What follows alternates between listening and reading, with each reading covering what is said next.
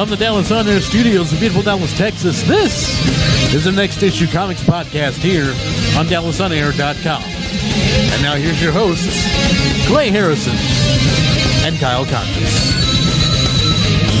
Oh. Try it again. Hey now.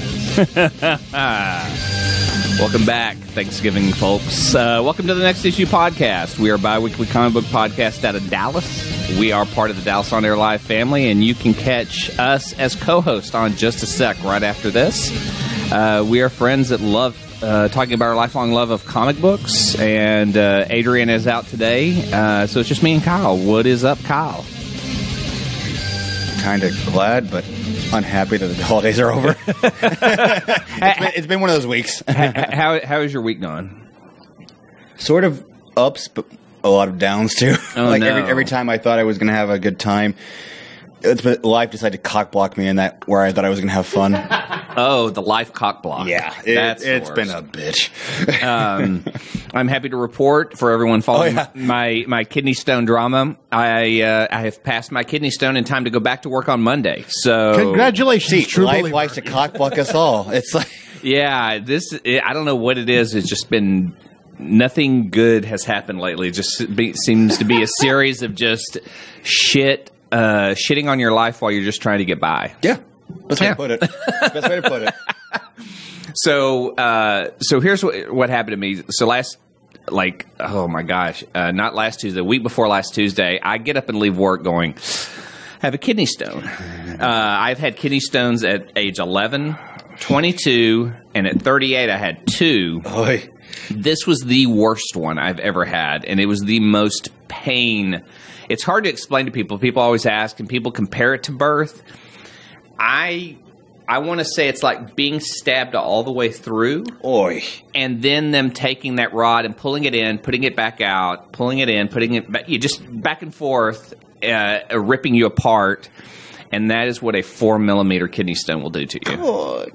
So I hit care now. 4 hours later, I'm in the ER, and I'm just like, drugs, stop it, make it stop. No. And so they give me meds, and they're like, well, we took a CT scans at the top of the kidney. We've got non-refundable tickets in Austin for a little vacation. How long were you guys down there for? We went down on Sunday and came back on Wednesday. Okay, so that's a pretty good nice stay. Okay. But I had a kidney stone the entire time. No, that I get. Yeah, I get that. I got to see the Austin Care Now and discover that Care Nows don't share information outside of the area they're in. So if you're in Austin, I could have told you that. Well, I called down there and was trying to get my paperwork. They were like, "Oh yeah, if they're electronic, we're all connected." And I was like, "Exactly." So we had a nice suite for me to curl up by the toilet and vomit. So yay, that was my vacation. Yeah, it makes you the pain is so unbearable. You just end up sick a lot. I remember the biggest time I remember anybody I know having a kidney stone was my dad. It was 93. And he had to go in the hospital. I forget which hospital it was, but I just remember going to his room, and then they had this where they had this ultrasound kind of thing where they put you in a bathtub and would do sound waves to try to break it down. Yeah, but I remember they were helping him with something, and I'm in his room watching Batman the Animated Series. So there was a relation to this story. There's always a pop culture reference for Kyle. I know. Batman the Animated Series, kidney stones. Yeah, it's yeah. So we got back, and I've just been on the mend, and EJ and his mom were back in town, and so they wanted to bring by a wedding gift for Shelby and I. Okay.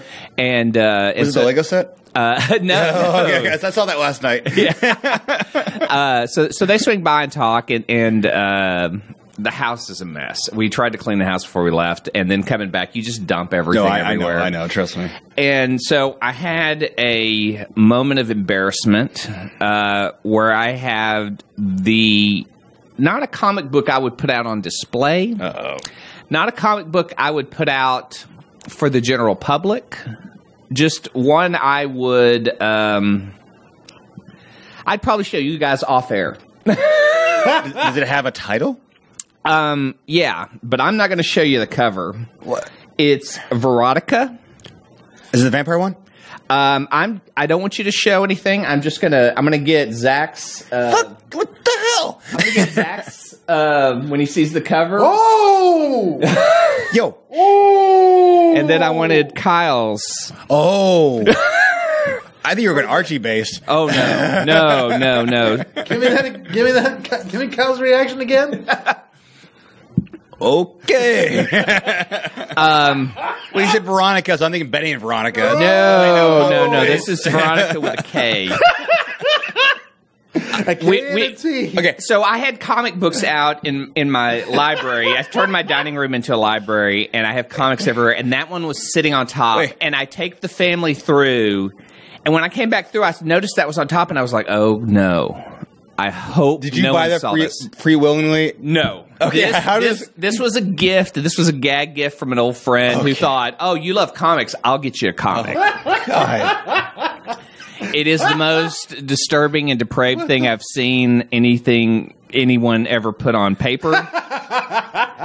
And it draws that kind of laughter. So that's why I've had it. Ladies and gentlemen, the Serbian film of comics. Yeah. I would put that up there. I would say, yeah. Wow, really? The Serbian film of comics. If y'all want to flip through it later, I want to apologize in advance for the nightmares. Let me make sure I'm stocked up on eye bleach here. So then I had the bag and board. He had the presence to get a bag and board. Well, it was transporting it. I didn't want to be broke. Valid point. I mean, totally lose value then.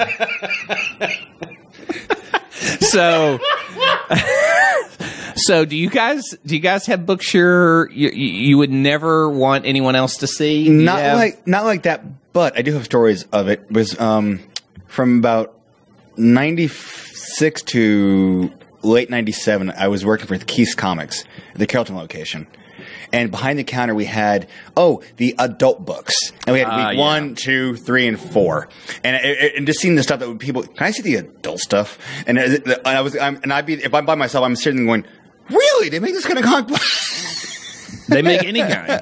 When you find Tijuana Bibles, you always go, wait a minute. I'm now, having worked in an anime store for 4 years, knowing that we have the hentai and all the doujinshi manga come in, and that's like, this beats the cake off any American stuff you can make. I mean, the tentacle stuff, porn, all that. It's like, nothing phases me anymore when it comes to comic book based, but it's just, when you see that shit, it's like, oh God. I'm really more amazed when films like Serbian film, when hentai get made, because you go, guys, I got an idea. Who's in? And you get a group of people who go, I'm in. Yeah, you've seen some of that Japanese manga, and you go, Wheel of Depravity, turn. Tell us the lesson that we should learn. Rule number 12, tentacles should not fit in there. But we're going to make it. It's sad that you just did that voice because I was listening to Rob Paulson's podcast come in, and now I can only hear that stuck in my head. Wheel of Depravity, turn. Tell us the lesson that we should learn. Good night, everybody. No, but what I love about it is like you when I worked at Planet Anime, we had we had all the hentai porn and everything, and you see all the tentacle stuff, and you realize everybody thinks, it's just tentacle porn. It's like, no, some of the stuff actually has story to it. Like, it's like I sat one time, just took a few of the VHS home to watch. I'm like going, there's actually more in-depth story here than the normal shit. Too bad the U.S. didn't find some way to adapt it and put it over here. I go, wow, that story. I don't know. How can we make it more American? Let's get Josh Brolin and do it. Well, how many tentacles do we fit in him? That's just so now for the less disturbing portion of our show. What have you been reading, Kyle? What do I have? Are you sure about that? Honestly, I hate to say it, I haven't really reading that much. If you were to go, what have I been watching? I got okay, what have you been watching? I finished off the She-Ra season 1. How was it? Awesome.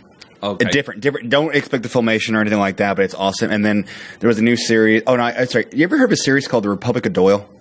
Yeah. I've been watching more of that. Oh, wow. And then there's the new Michael Douglas series with Alan Arkin called The Kaminsky Method, and that's actually been really good, too. It's Chuck Lorre doing something good. Oh, really? I mean, he doesn't have the filter of network TV. Yeah, my point is, I mean, don't get me wrong. I was one of the people who jumped on the Big Bang Theory when it first started. Now it's just gone. It's like, okay, this is it's the same shit for 12 seasons. You've got Moms, you've got 2.5 Men. It's him and Alan Arkin playing best friends, and they're like, it's like almost Us. we're not their age, but I mean, but older gentlemen who are just like We're getting there. I know, but We just had our first kidney stone, guys. I'm just saying. We had our first kidney stone but segment. it is actually pretty good. I got it's 8 episodes. Haven't finished everything just yet, but the first episode deals with Alan Arkin's wife dying of cancer, and so that already hit me. But it's him not being filtered and just realize it's two men in their old age trying to deal with it's being realistic friends. And from the previews I've seen, like, they just don't give a shit. No, they don't, and that's where I'm like, I wish I could be like that. What else you got? Only thing I've been reading is I've just been going back and I have to go back through, but I was trying to reread Teen Titans Earth 1.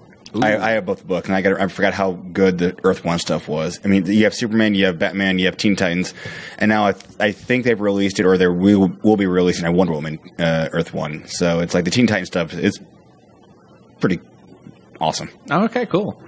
I picked up some trades on sale from Comixology and dug into one that I dug quite a bit. It's an action book, so it's really weird because it's like I see this more as a movie, but it had great art, great cars. Dead Body Road. I thought you were going to go with Fast and Furious comic book. Hey, don't get me started. Where's the fanfic? I'm working on some Good Place Fast and Furious fanfic. Janet's ride or die, you know.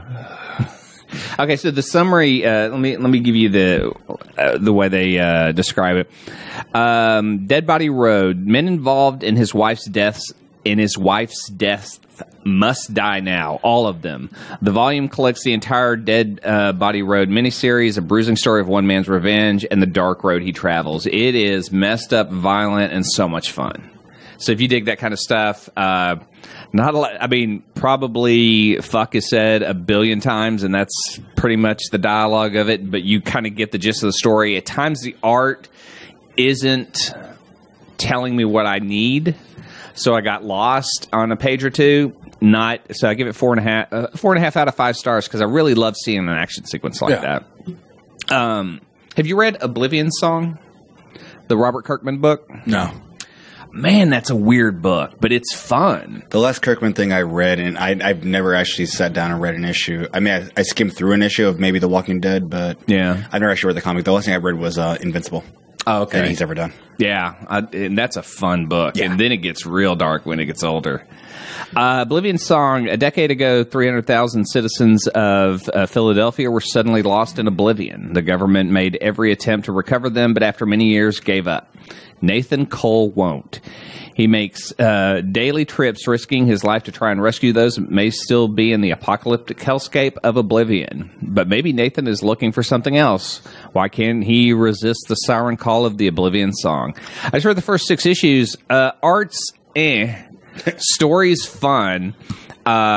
Complete story in the first 6 issues sets you up for more. I probably go back for more, especially when I can get them on sale like that. And then I'm still reading Sweet Tooth. I'm like on the 3rd volume. So I got a question for you real quick.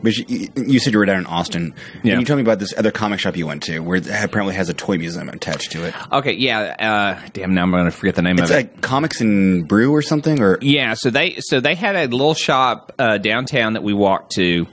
Went upstairs. The shop is real small, not a lot of back issues, just really there for a handful of trades, new comics. it sounds almost like Red Pegasus Comics here in Bishop Arts. But that's what they and it was actually even smaller than their shop. Okay. Yeah, I mean, you kind of came in. They had like a little back issue section that was maybe 3 rows, maybe 3 long boxes, but they had drawers and they were really nicely done. I picked up some old Uncanny X-Force, Rick Remender stuff. Okay. Yeah, I picked it up for cover price. Nice. I know. And then they had a museum of toys that was like $10 to go through the whole thing and every. But we were trying to get to dinner, so we didn't get to stay for that. Was it a big? I mean, $10 for. Well, that was a whole other section of the place, so we couldn't even see how far it went. Okay. So, but yeah, it was pretty nice, and the guys there were nice. When it's not that. When Shelby sent me the name, I was like, beer comics. How have I not known about this? Why haven't you set that up here in Dallas? I'm working on it. We'll just have a 24-hour podcast, comic book beer studio. Oh. Uh-oh, Kyle's got it. I got ideas. Back projection screen, we can throw on some movies in them. Here's one. Have any of you guys watched the next season of? I didn't get to do this yet of MSTK. No. The Gauntlet? Oh, Yes. we got to talk about that in just a second. I Yes. totally want to get into that. Okay, so we're getting into it just a sec. Yeah. The first movie alone makes me want to start it. Mac Yes. and Me.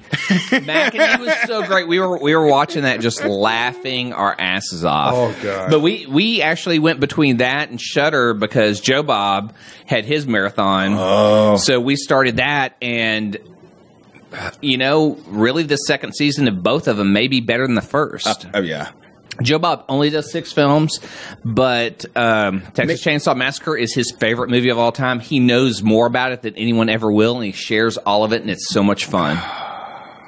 So much fun. So if you're not subscribed to Shudder, totally check out Joe Bob's Twitter feed because he does have I'm not knocking Shudder. I can't. I may have to drop some of the ones already. Like I said, I've got Hulu, I've got WWE Network, and I've got DC Universe right now, and I can't do multiple streams anymore. I know.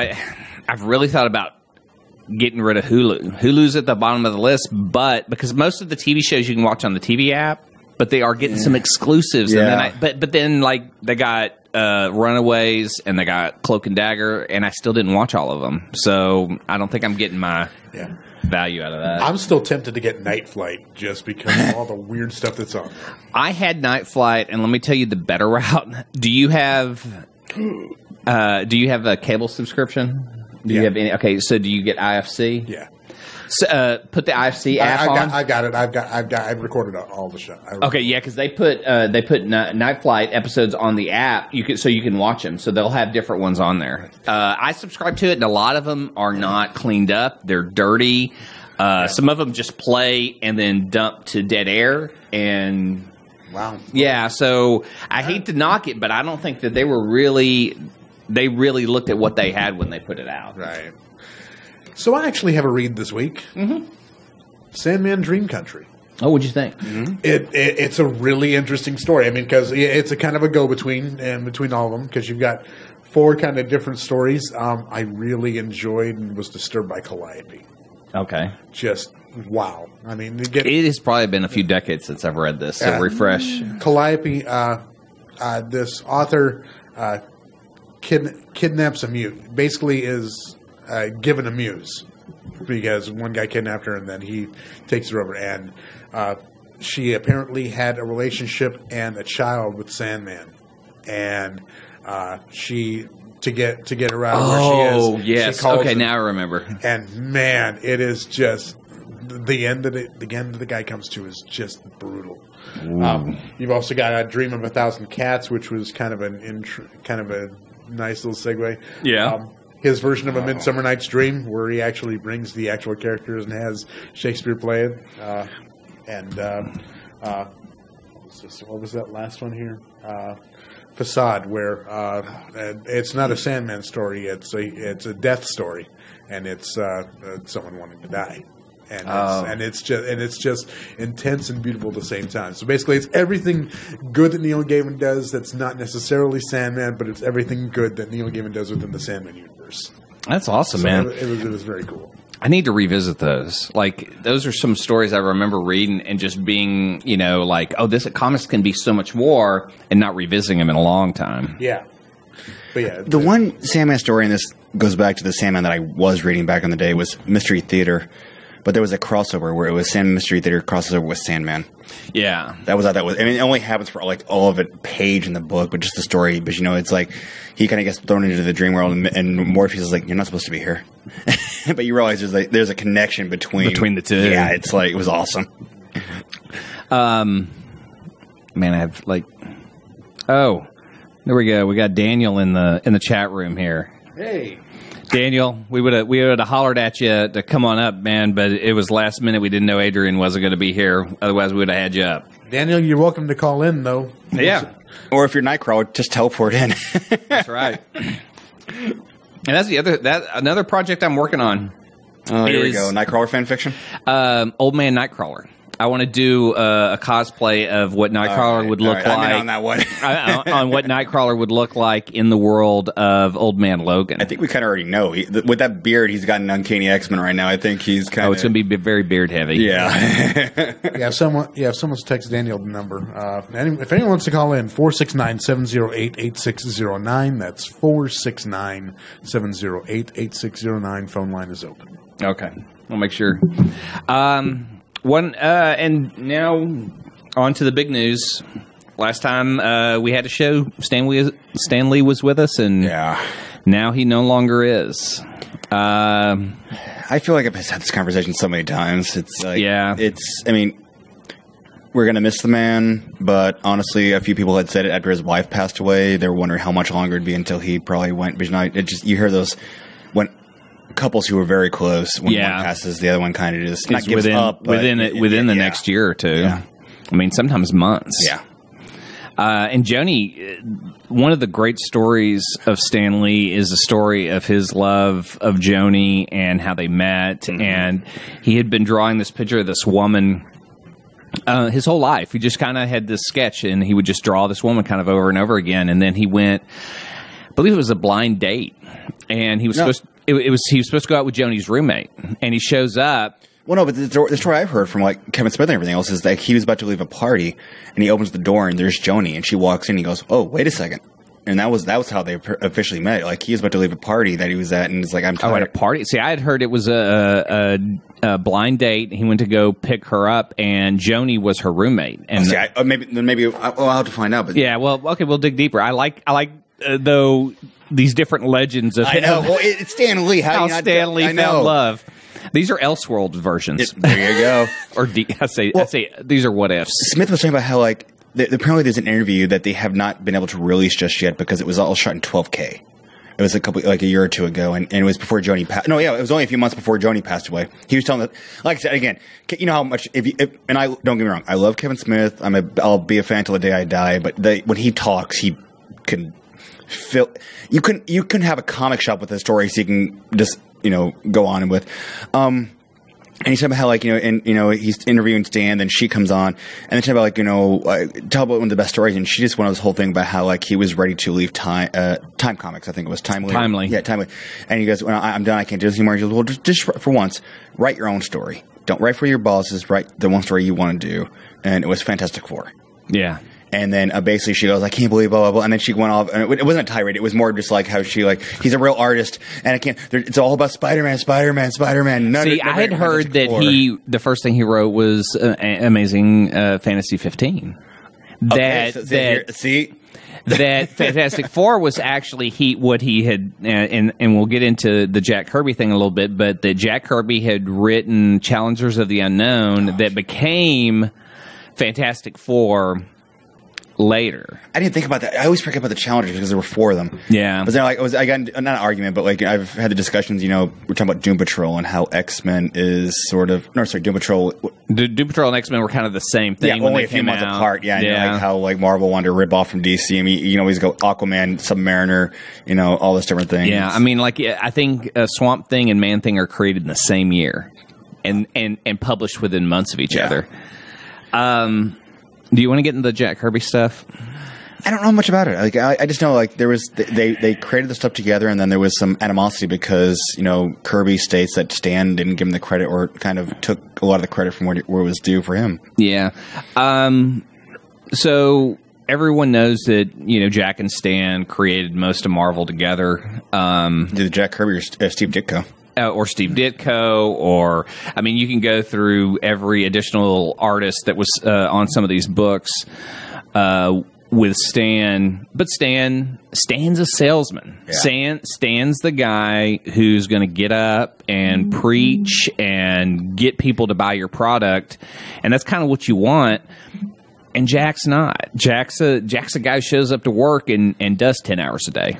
Well, I'm up there on this. I could be put on there, but it's artist. It's sometimes artists can, they want to create. They're not there to try to sell. That's why they have agents. That's why you have representatives to sell your stuff. And so that's, I'm not blaming Jack. I mean, I'm just saying, like, we don't know. And it's like, sometimes when you're up there you're creating the Fantastic Four, you're creating Daredevil, you're creating Captain America, the Avengers. It's like you're there trying to get your art in on time so you get paid, and not really worrying about, hey, how I'm creating this comic book character, this big green dude called the Hulk and Thor and Iron Man. I'm more worried about, am I going to pay my rent, not where the next 60 issues are going to come in. And so it's like, the one thing I've learned, and I can apply this to everything, is going from teaching part-time at a university to teaching full-time, you realize the political BS that there is. When you're part-time and you don't have to hear all, and you're just kind of like, oh, you're oblivious. And then when you go full-time, you're like, you're thrown into all the meetings, everything. It's like, oh my God, like people I thought loved each other hate each other. And so I'm sure it's the same thing in the world of comic books.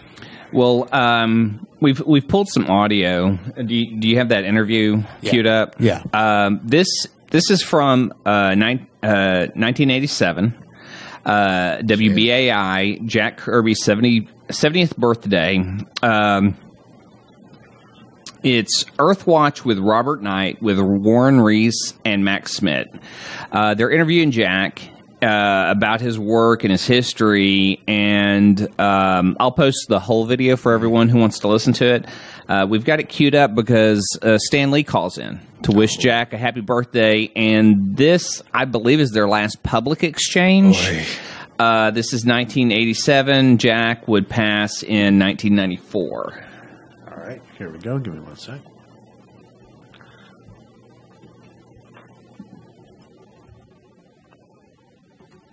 We're going to open a door, a very special surprise door, Jack. And let me mention, this is Earthwatch on WBAI in New York. I'm Robert Knight, here with Warren Reese, also with Max Schmidt in the studio. We're speaking with Jack Kirby live. And now we can announce the very special surprise guest that we have for tonight's program, your colleague in arms, Stan Lee. Good morning, Stan. Are you? Hi, how you doing? Okay. And I want to wish Jack a happy birthday. This is a hell of a coincidence. I'm in New York, and I was tuning in the radio, and there I hear him talking about Marvel, and I figured, well, I might as well call and not let this occasion go by without saying many happy returns, Jack. Well, Stanley, I want to thank you for calling, and I hope you're in good health, and I hope you stay in good health. I'm doing my best, and the same to you. You know, you were talking earlier about your drawing, and people sometimes criticized your figures and so forth. I always felt that the most important thing about your drawings, I remember when I was a kid and I first saw Captain America, it wasn't the correctness of the anatomy, but it was the emotion that you put in. To me, nobody could convey emotion and drama the way you could. I didn't care if the drawing was all out of whack, because that wasn't important. You got your point across, and nobody could ever draw a hero like you could. And I just want to say, without getting too saccharine, that one of the marks, I think, of a really true great artist is he has his own style. And you certainly had, and still have, your own style, and it's a style that nobody has even been able to come close to. And I think that's something you can be very proud of, and I'm proud of you for it. I have to thank you for helping me to keep that style, Stanley, and helping me to evolve all that. And I'm certain that whatever we did together, we got sales for Marvel. And I think it was more than that, Jack. We certainly got the sales, but whatever we did together, and no matter who did what, and I guess that's something that'll be argued forever, but I think that the product that was produced was really even more than a sum of its parts. I think there was some slight magic that came into effect when we worked together, and I am very happy that we've had that experience. Well, I was never sorry for it, Stanley. It was a great experience for me, and certainly if the product was good, that was my satisfaction. And I've always felt like that. And I think it's the feeling of every good professional. And it's one of the reasons I respect you is the fact that, you know, you're certainly a good professional, and you're certainly fond of a good product. And I feel that's That's the mark of all of us. You notice I never interrupt you when you're saying something nice about me. Let me say something nice about Stan Lee, the editorial piston behind the motor of Marvel Comics, and of course Stan Lee has been active in so many other areas. Stan, what are some of the things that you are proudest of, and what are you involved in now? Well, actually, I guess I'm proud of just about it. I'm the kind of guy, I'm proud of everything that has succeeded, and I've totally forgotten anything that might have failed. Right now, New World Pictures has bought Marvel Comics, and they're really a great outfit. Obviously, they do motion pictures. In fact, they changed their name recently to New World Entertainment. They do television series, video cassettes, and I've gotten involved in all of those aspects of the business as well as their animation studio. So I'm only really peripherally involved in the comics, and I've never been happier because I guess I like being busy, and I've never been busier. And out of the fairness doctrine, what, Jack, are you currently doing? I'm probably involved in the same sort of thing. Oh, my God. That means that the two of you, who indelibly changed the history of comics when you were both in that field, have a shot at changing the course of animation, perhaps. Well, I feel that productive people are always doing something productive. And speaking for myself, I've never stopped. Well, let me now desaccharinize the conversation, and let's get down to both of your assessments of the state of comics today. I mean, enough can never be said about what you have done in the history of comics, but I'd like for some specific comments. They go on. I'll post the whole video, but if you're looking for it right now, it is part of the Jack Kirby Museum and Research Center page on YouTube. You can find the video there. What'd you think? I never heard Jack Kirby's voice, so it was like, it's not the voice I was expecting. I was expecting more of a heavy, more gruff kind of, I see pictures of Kirby, and I like a more deeper kind of boweled voice, from him. You almost picture Ben Grimm's voice. Almost. A little bit, yeah. I'm not going to lie. Jack was a guest at, I believe, the Dallas Fantasy Fair when I was a kid. Which somehow got resurrected this weekend. Yeah, over the holiday weekend. They had him in a room that easily could have been one of the giant panel rooms before we had giant panel rooms. Oh, wow. I remember just being a little kid and all these people wanting to be in this room, standing room only, flowing out the doors. And someone asked Jack about the bullpen. And Jack, it's so weird because this idea still sticks in my head. Jack gets up and gives a speech about people. And he goes, yeah, they called it a bullpen. We were in there like cattle, but these were people. These were my friends. And he starts to name off every single person he worked with. And you could tell this guy was like the best friend you needed. He knew everyone, their work habits, I've heard that about him. And just what an incredibly gracious guy to really...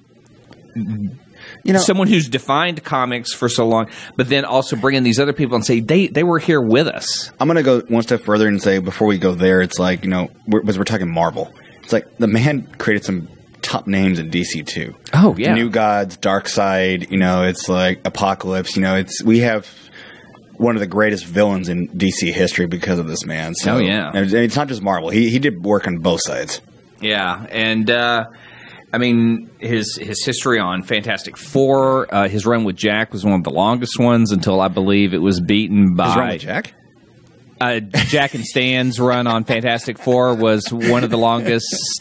I forget which one beat it. Was it Bendis Bagley on Ultimate Spider-Man? Yeah. Oh, Jesus, Bagley. I'm not... That's another good combo. Yeah. Bagley, Bendis. Oh, my God. Yeah. I think they outlasted Jack and Stan. And well, how about Claremont and Byrne? They went, 109 to 142, 143, kind of? Well, but I'm more curious, as an individual, who's worked the most on a comic book? Claremont. Claremont on X-Men. Yeah, it's got to be. Yeah. Jesus. Yeah. And then you even add that, he did a Nightcrawler series with Todd Nook a couple of years ago. Yeah. So, you could say he did another year if you want to tack that on, just not sequentially. you know, it's hard to talk about Stan without talking about Jack, but both of them did so much for comics, we wouldn't be here. You wouldn't be listening. You can get into who did what, and you weren't there, and you don't know. And I think about the only person I would trust to give me that information maybe be Mark Evanier, is the Jack Kirby connection that... What does he do? He does the Jack Kirby magazine? I don't remember. I didn't even know there was one, honestly. Oh, yeah. And I don't think I know anyone else who's done more interviews or talked with him or know more history about him than him. You got any other comments on Jack? No. Or Stan? The only thing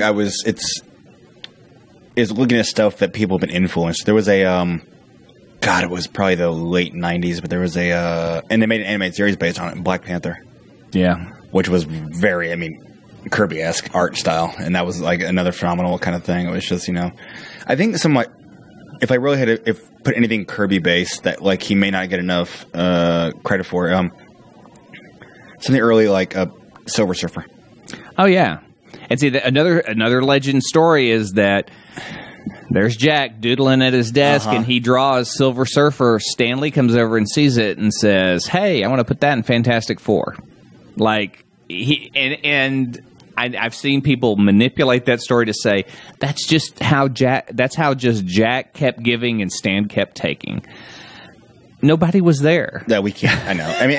You listen. They created the Marvel style of writing. There could have been a lot of animosity, but you listen to this interview we just played, and it's like they were, whether or not it was just two old elderly gentlemen going like, "Hey, it's been so much history. I don't want to be this bitter anymore." Exactly. You would never know if there was anything bad history between them. You never would have known that. Yeah, I think if you told them, Jack won't be in here in a few years, this may be it.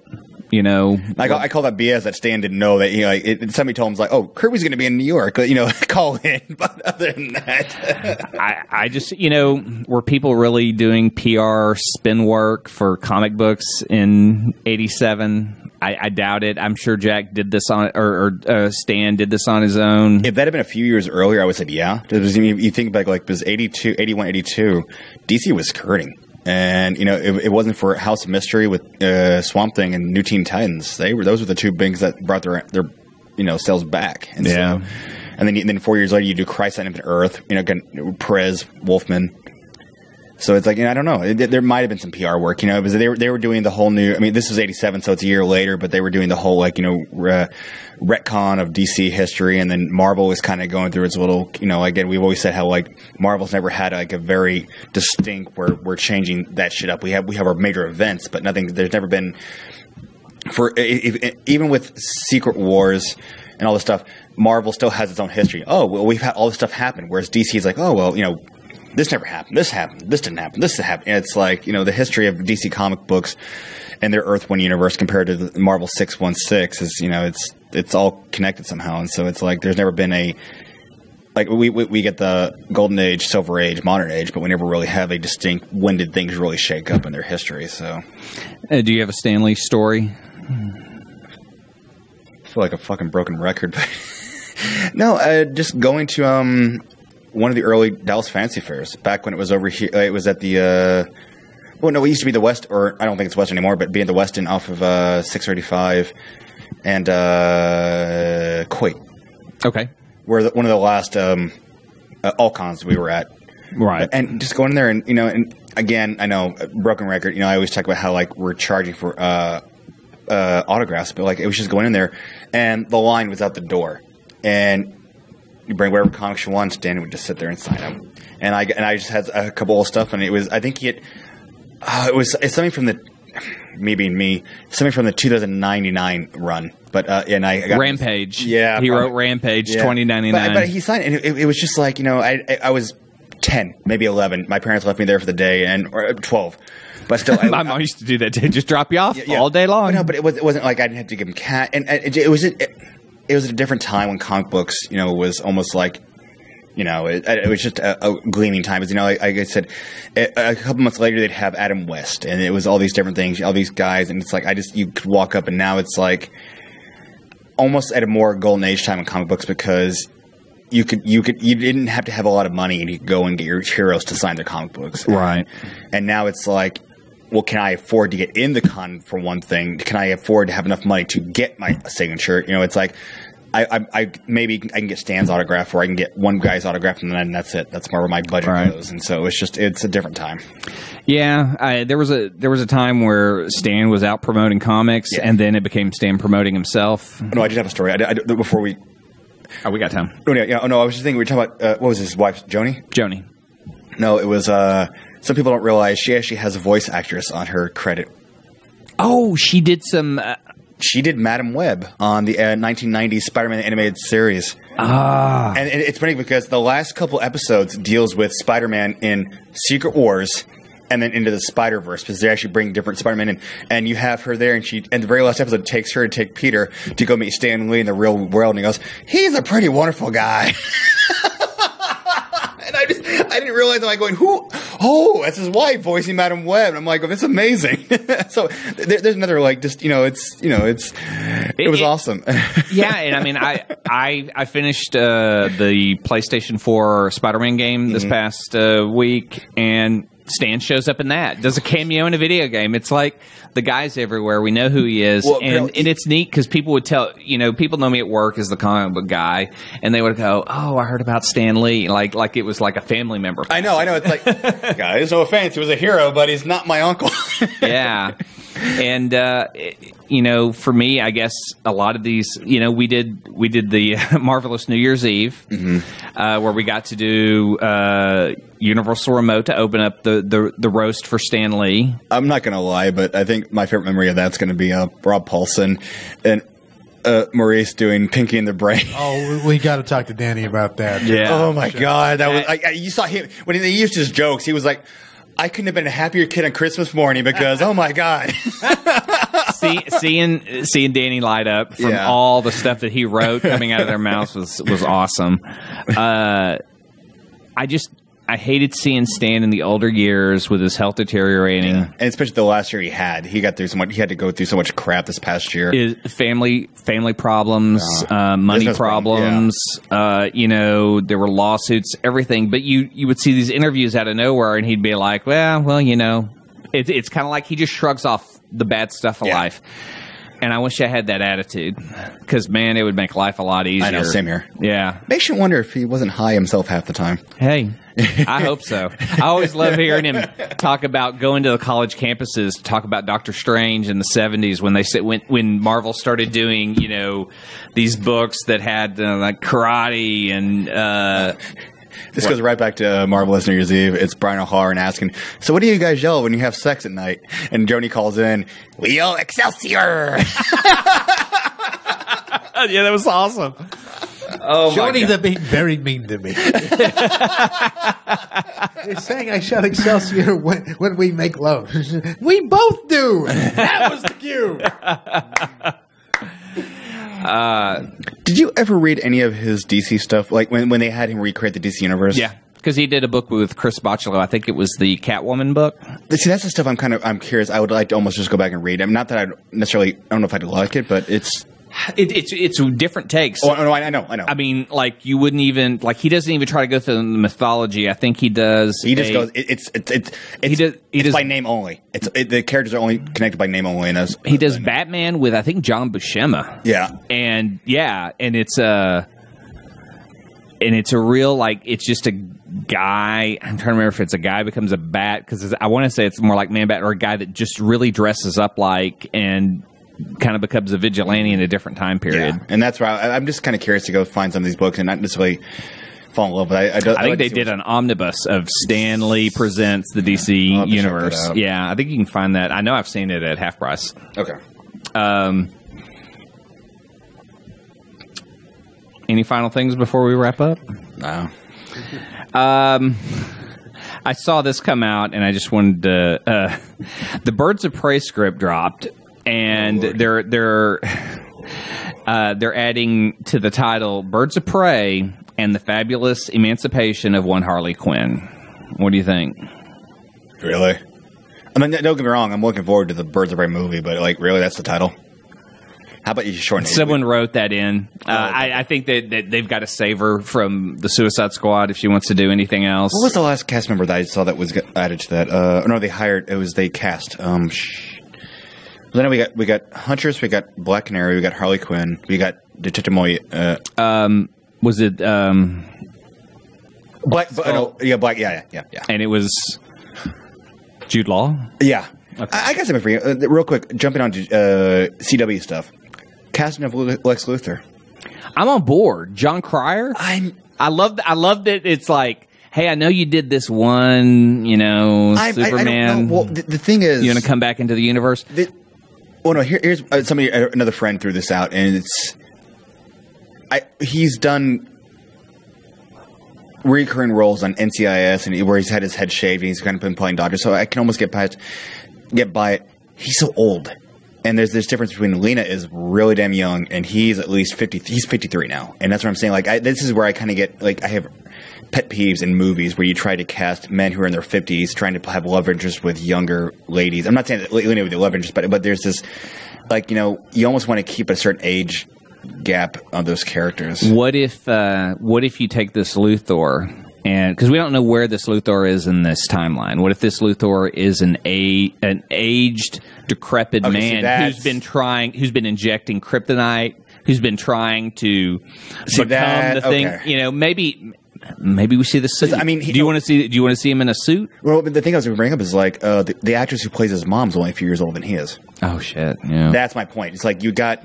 Come on now. Yeah, that's where you got to have a younger Lex Luthor. Well, what we're going to get with John Cryer, I think, is we're going to get a Weasley Lex Luthor. Yeah. And that's the thing that always has kind of bugged me, and the fact that, even Hackman played him as a weasel, and Hackman was fun, but after the last 20 years, especially having who voiced him? John Clancy Brown. Like he's this powerful. I mean, he's still smart. That thing, Lex Luthor has always been, and that's where I almost thought we lost him a little bit in the Byrne stuff. Was he was a billionaire, but was he really a genius? And that changed. We got the genius back, but in the millionaire. But I'm okay with that. Are we going to bring him back as a scientist? Because that's what he was back in the 50s. Right. I mean, he was a strong guy. He was a smart guy. He wasn't a weasel. He was basically the guy who was on top of everything. Yeah. Trying to save his version of humanity. That's basically what he did. Maybe they cast him older, and he's trying to save his own humanity now. And he's dying from a disease that's making him age faster than everyone else. No. And he sees the cure in Superman and what kryptonite is. Maybe. We got Arrow doing the flash forwards now, so I'm wondering if if he's got some disease where he needs to be, but he's I don't know age. I remember there have been movies I've seen Jackie Chan, and he was already an older, and they cast him aside Jennifer Love Hewitt, or you got Tim Allen cast, and at the time there was this movie where he was I can't remember the movie, but it was him cast next to the chick that was in a Modern Family, the mother in Modern Family, and there's there's this huge age gap. Not that it can't happen, but it just didn't seem to flow well. So I'm just wondering, you got an not elderly, but an older Lex Luthor who should be closer to Lena's age, and that's I'm just like. What's the biggest age discrimination you've seen in a movie? Oh, Lord. I don't know. I think... I can't talk because, like I said, there was an 18-and-a-half-year difference between my mom and my dad. Oh, wow. Yeah, really? Yeah. My dad passed away at 80. My mom was 68 when she passed away, and that was 4 years ago. So it's there was a major gap. So I'm not trying to do that, but sometimes when you... Again, this could be so stupid, but it's when you're doing the comic book stuff, you kind of want a closer age thing. I can answer that. Go for it. It's a comic book movie, Ghost World. Wow. Oh, wow. Oh, yeah. Yeah. Okay. And there's the creep factor right there. Okay. But that I can buy because they were close to they were close enough to the characters that were in the comic because I've read the comic. But it's still still creepy. Steve Buscemi and oh god, what's her name? Thora Birch. Birch. Wow. Okay. So sorry, I had to bring that one up. No, you're fine. It's the one that popped to mind. Wow, that's still a good movie too. Yeah, but with the way it ends, I don't think that there's a relationship or anything that comes from that. I mean, they sleep together. Yeah. Do they sleep together? Yes, together? in the movie they sleep together. Oh, yeah. All right, you win on that one. Because the next one I don't want to win. It's not a victory I want. The next one I was going to throw out was going to be Leon the Professional.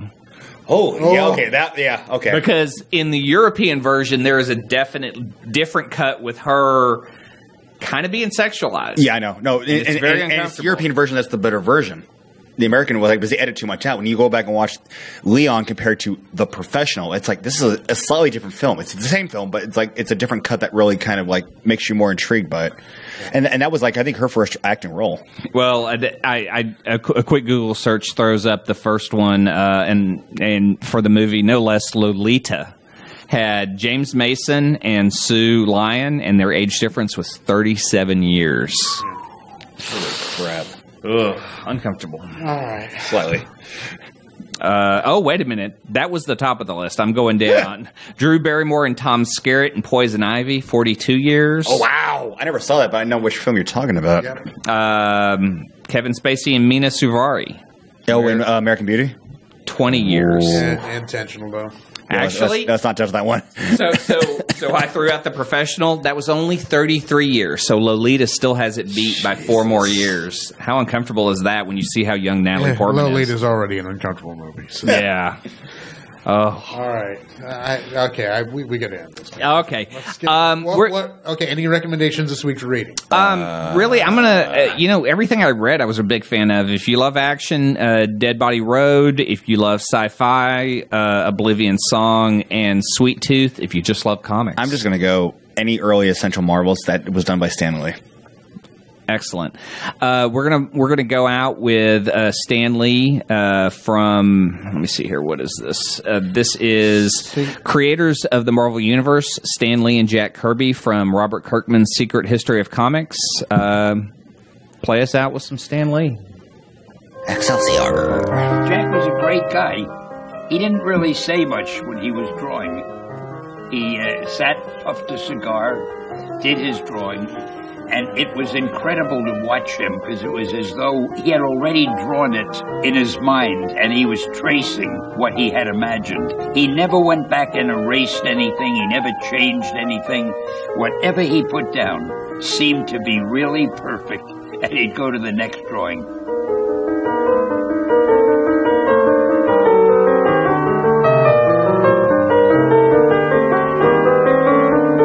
When Jack and I worked together, we didn't really... He did the work. He did the artwork. I didn't butt in. What I would do is have an idea for a story, and I would tell Jack what I wanted the plot to be. And then I would leave him alone, and he would draw it, always better than I had expected it would be. I would write the dialogue after I saw the drawings, which is a great way to do it, because then the dialogue and the drawings go together perfectly. See, the other companies, they wrote a whole script, and the dialogue was there before the artist drew it. So when the artist was drawing it, he had a hope he was making the character look like he was saying what he was saying. Sometimes it worked, sometimes it didn't. But when you put the dialogue in after the drawing was done, you could make it absolutely perfect because you're marrying it, and it was a good way to work. When Jack and I worked together, we started out working in the office. But then he became a freelancer who worked at home, and his family was lovely, his wife was lovely. But we didn't socialize that much. I was too busy working, and so was Jack. I kind of miss watching him draw, but every time he'd send the work in or bring it in, it was always as good as it could possibly be.